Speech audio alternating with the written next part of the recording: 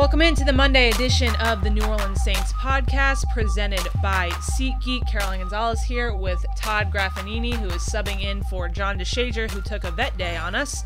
No, just kidding. He got jury duty this week. He got pulled in. They finally got him. The man got him, Todd.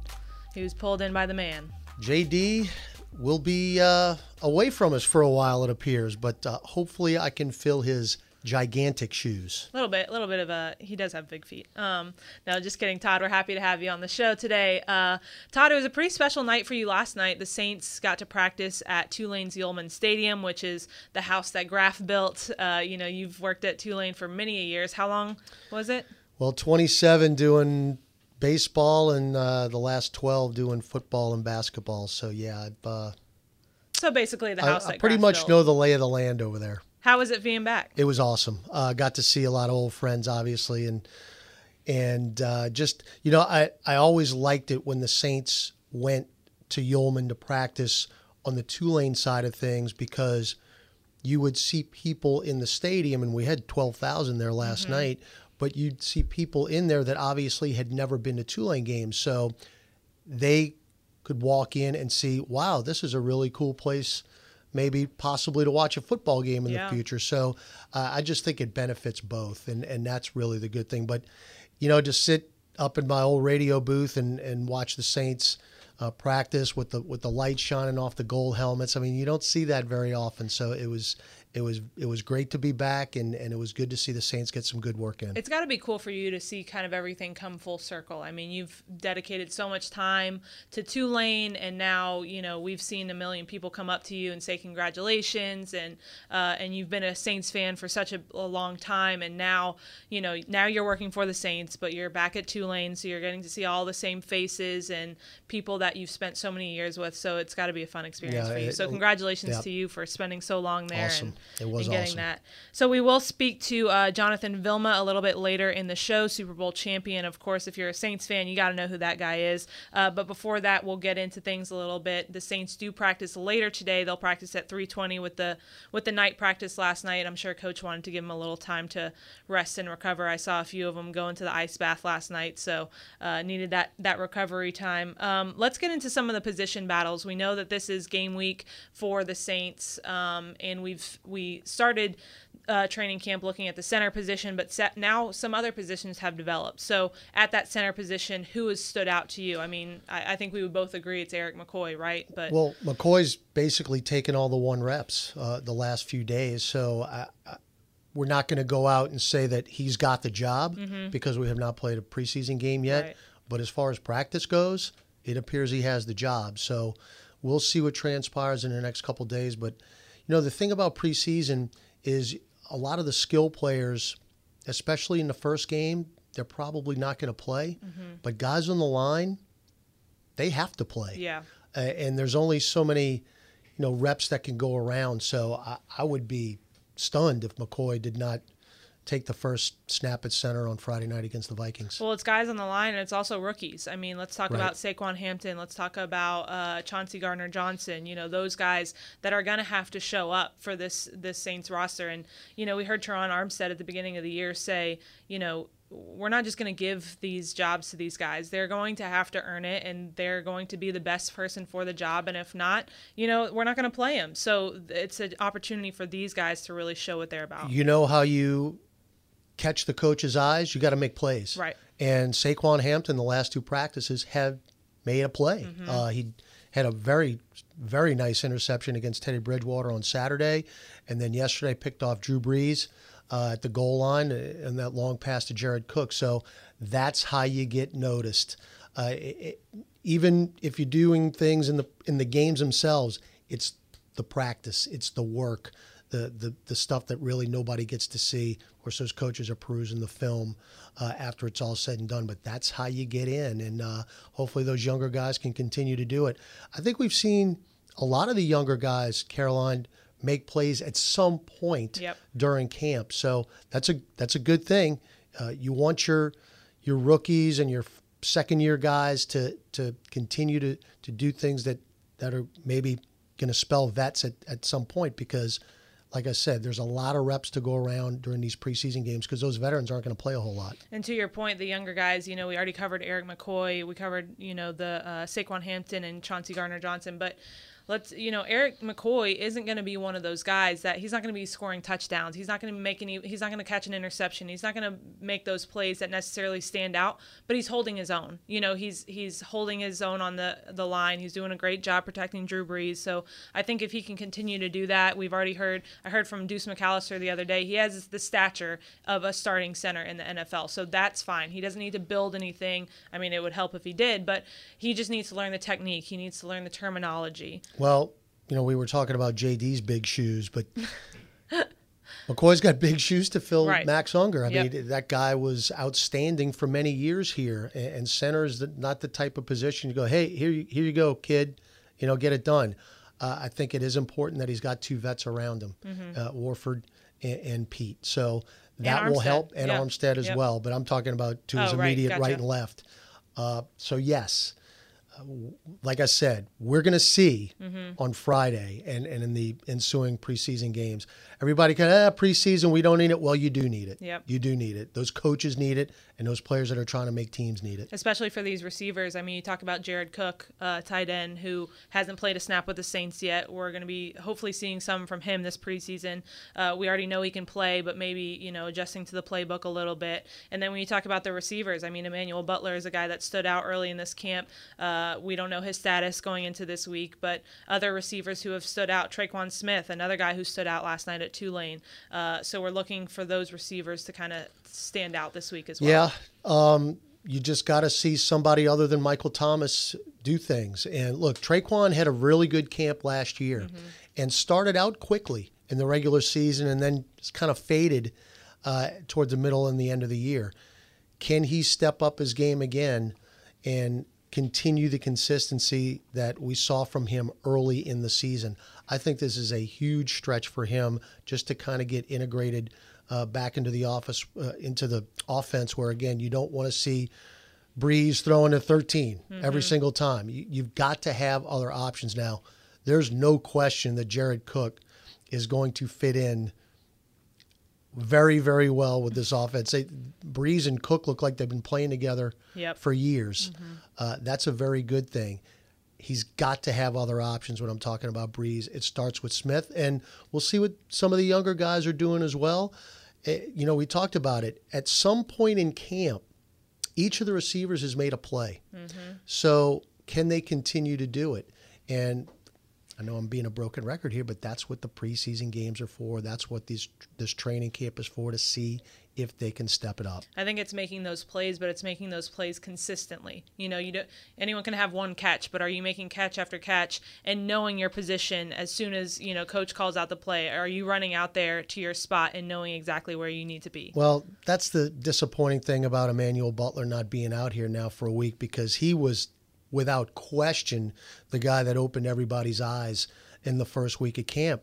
But we haven't seen him. Right. He hasn't even been out there stretching or anything. So hopefully he's okay.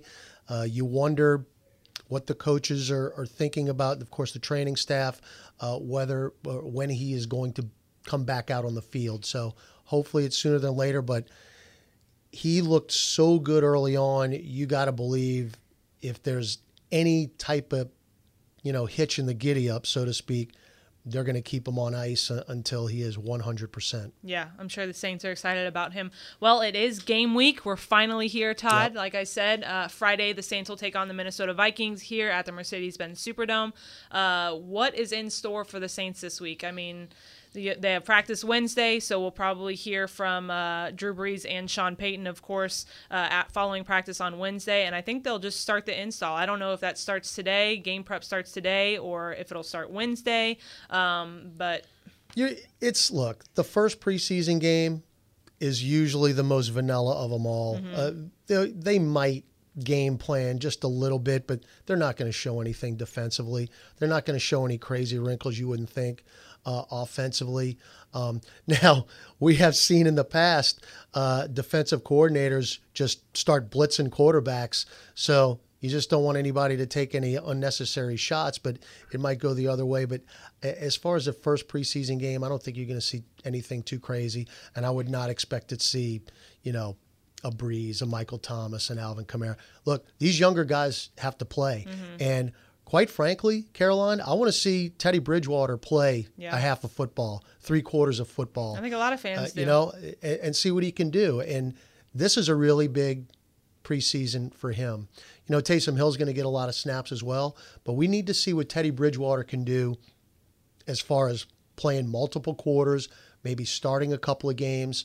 Who knows how long we'll see Breeze in there as the preseason goes. We're not going to see him, I wouldn't think, at all on Friday, but me personally, again, I want to see what Bridgewater can do. Right. Well, again, it is game week. The players will have off tomorrow on Tuesday, and then they'll come back and practice to a closed practice on Wednesday. That practice is sold out. Not sure what they're doing Wednesday, but of course not sure what they're doing Thursday, but Friday is game day. So make sure you head to NewOrleansSaints.com to purchase tickets for that Friday game. Again, Minnesota Vikings at 7 p.m. here in the Mercedes-Benz Superdome.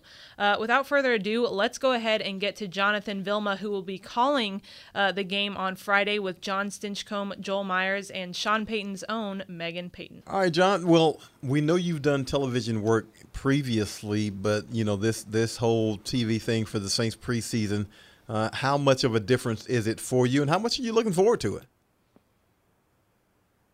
So to answer the second part, I'm really looking forward to it. I'm always excited to go back to New Orleans. It's literally my second home. Every time I go back, it feels like I never left. As far as the work side, it's business as usual. I've called games before for ESPN, so I'm very familiar with it. I'm not too concerned about calling the game. I'm actually just more excited to be back with the Saints, be back in New Orleans, and then, have fun. It's going to be Stinchcomb and myself, so we played together. We're going to have a lot of fun on there as well. Having done this before, what's the preparation like for you? Because, obviously preparing as a player to go against an opponent, I would assume you ramp down the intensity a bit when you're just preparing to call a game. But, what's the level of preparation that goes along with it? Yeah, it's very similar to the level of preparation getting ready for a work week or getting ready for a Sunday game. But, the difference I'd say now is to be able to explain what I see on film, what I see in the game, what I see going on and behind the scenes in as distinct, succinct fashion. And, I hate to say, dumb it down, but I can talk a different language when I'm with former players, which isn't the same when you're talking to a fan base and people viewing the game. So just to be able to kind of bring it down a notch, bring down the terminology a notch, and then still make it fun and entertaining so the viewer can follow along and keep up, and then hopefully I provide some little insight that they didn't know before. No, don't feel bad about saying dumb it down, John. That's for me. You can dumb it down for me. But when you have a level of access that the rest of us generally do not have, you'll be able to, when you're on the premises, you can go to the meeting rooms and you can find out some intricacies. How do you balance how much you share from that standpoint as opposed to how much you keep for your own edification? I guess you can't give away everything that you know. Well, I try to share about as much as possible because that's what keeps the viewers and the fans interested. So I try not to keep anything for myself unless it's something that the coach or player, somebody didn't want me to express to the public. So if it's anything of that nature, I never want to cross those lines and lose the player or coach's trust. But I do want to be credible. So anything I know that I can say, I usually try to get out there. John, how did this job come about? Obviously, Stinch has done it for a few years now, and he's so great at the offensive side, and now adding you on the broadcast on the defensive side. How did this come about, and what were your thoughts when you found out that you'd be working alongside Stinch? So it was interesting how it came about. I had been to a bunch of the Saints games since I retired, but it was always tough to get down to the Sunday games because of my schedule with ESPN. And so I finally was able to get back for a few games last year and then in the playoffs as well. And Greg Bensel and I were talking. Greg Bensel has been a big supporter of mine on the ESPN side. He loves what I've been doing as far as studio work. And he heard me call a game before. I called a Miami Hurricanes versus North Carolina Tar Heels. I called that game last year, and he said, you sounded very, very well. You did a great job, and maybe it'd be of interest if you want to do something for the next season. I was like, okay, cool. Sounds great. Bensel and my agent got in touch. I told my agent that I was interested in doing it, and that's kind of how the stars align. So it's just one of those. You continue to do good work, and people notice. John, you probably or maybe didn't experience it to a high degree.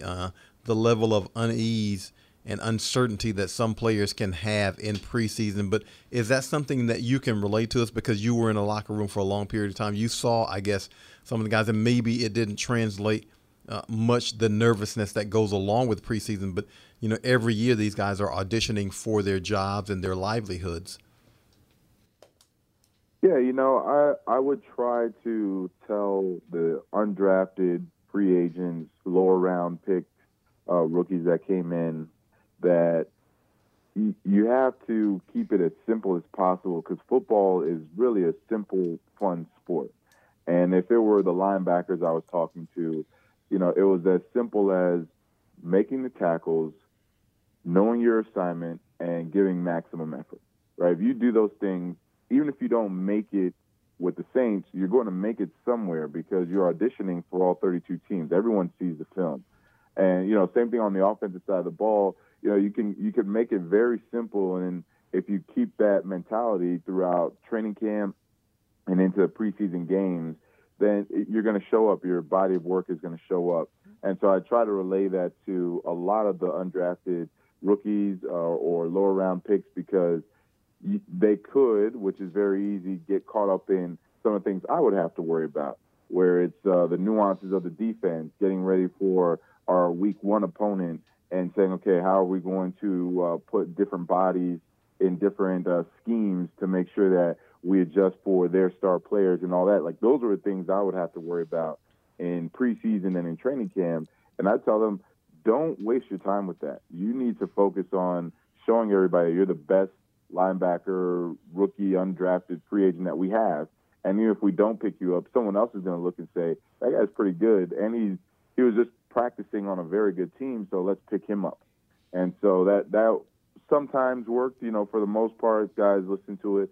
But, I can't really empathize for what position they were in because sometimes it's really not even about their play on the field. It just comes down to dollars and cents. Absolutely. Well, the Saints have had a pretty good linebacker core for the last few years now, especially with the additions of guys like Alex Anzalone and, namely this year, Demario Davis. When you saw Demario and the impact he made for the Saints last year, what was kind of going through your head as a linebacker yourself? Yeah, extremely instinctive, extremely skilled, extremely aggressive. And I think the sky's the limit for Demario. I think once he gets more and more comfortable in Dennis Allen's system, he's going to be that much better. I saw what I really liked was I saw the improvement from the first part of the season all the way through and then into the playoffs. He was a force. He was very, very dominant, and that tells me that he is a guy that just needs to get comfortable with the system, get comfortable with the people around him, and then he's going to shine. And so I'm really looking forward to seeing how he does this year, being that he now has a feel for the system, a feel for the players, and seeing him perform. John, do you miss the physical part of the game more? Do you miss the camaraderie more? Or do you miss, I guess, the mental chess match that you engaged in weekly more? I definitely, if I have to put it in order, it's going to be camaraderie 1, the mental challenge 2, and the physicality 3. And the camaraderie was what made the coming to practice, waking up every day, just the monotony of the season. That's what made it fun. When we really enjoyed each other, my former teammates, on and off the field. And so it made the seasons go by very quickly. We had a lot of fun. Fortunately, we won a lot of games as well. So I do miss that the most. And then the mental chess match, I mean, can't replicate it anywhere else. Having to go against, especially on the Super Bowl run, had to go against Kurt Warner in the divisional round, and then Brett Favre in the championship, and then Peyton Manning in the Super Bowl. And you're talking about 3 Hall of Fame quarterbacks and having to go battle with them, mentally battle with them in a chess match. So I have yet to find a way to replicate that off the field. So that is something I definitely miss. And then the physicality, I miss it every now and then, because just like I hurt people, it hurt me too. So I don't really look forward to hurting myself anymore. You talk about that camaraderie that you guys had, and it seems like the Saints have continued to have over the years. I feel like the Saints have always said that they are one of the most close and tight-knit locker rooms. How do you think that they've been able to sustain that camaraderie, that closeness? Is it something that Sean Payton implements, the coaching staff, or is it just like veteran guys coming in year after year and breeding that close-knit team? It is a combination of Sean, Mickey, scouting directors, making sure that they do a deep dive, not into just the talent of the players, but the personalities, the characteristics, what makes them tick. Because you can have a bunch of really good players, but if there is no cohesion, if there is no bond between the players, then it's going to show up on the field. And unfortunately, not in a negative way, it's going to show up. So Sean and Mickey have always done a really good job of not only finding the best players, but the best character players, the guys that are going to mesh, the guys that are competitive, the guys that want to have fun off the field and on the field. They know when to kind of flip the switch, so to speak. And it always shows up. It shows up when you see a team fighting their butts off to win games. They're fighting for each other. Then they're obviously winning a ton of games. And then we've seen all the social media stuff when they're in the locker room having fun. I mean, frankly, I'm a little jealous of that we didn't have that social media back then to do it, because it looks like they're having a ton of fun with each other.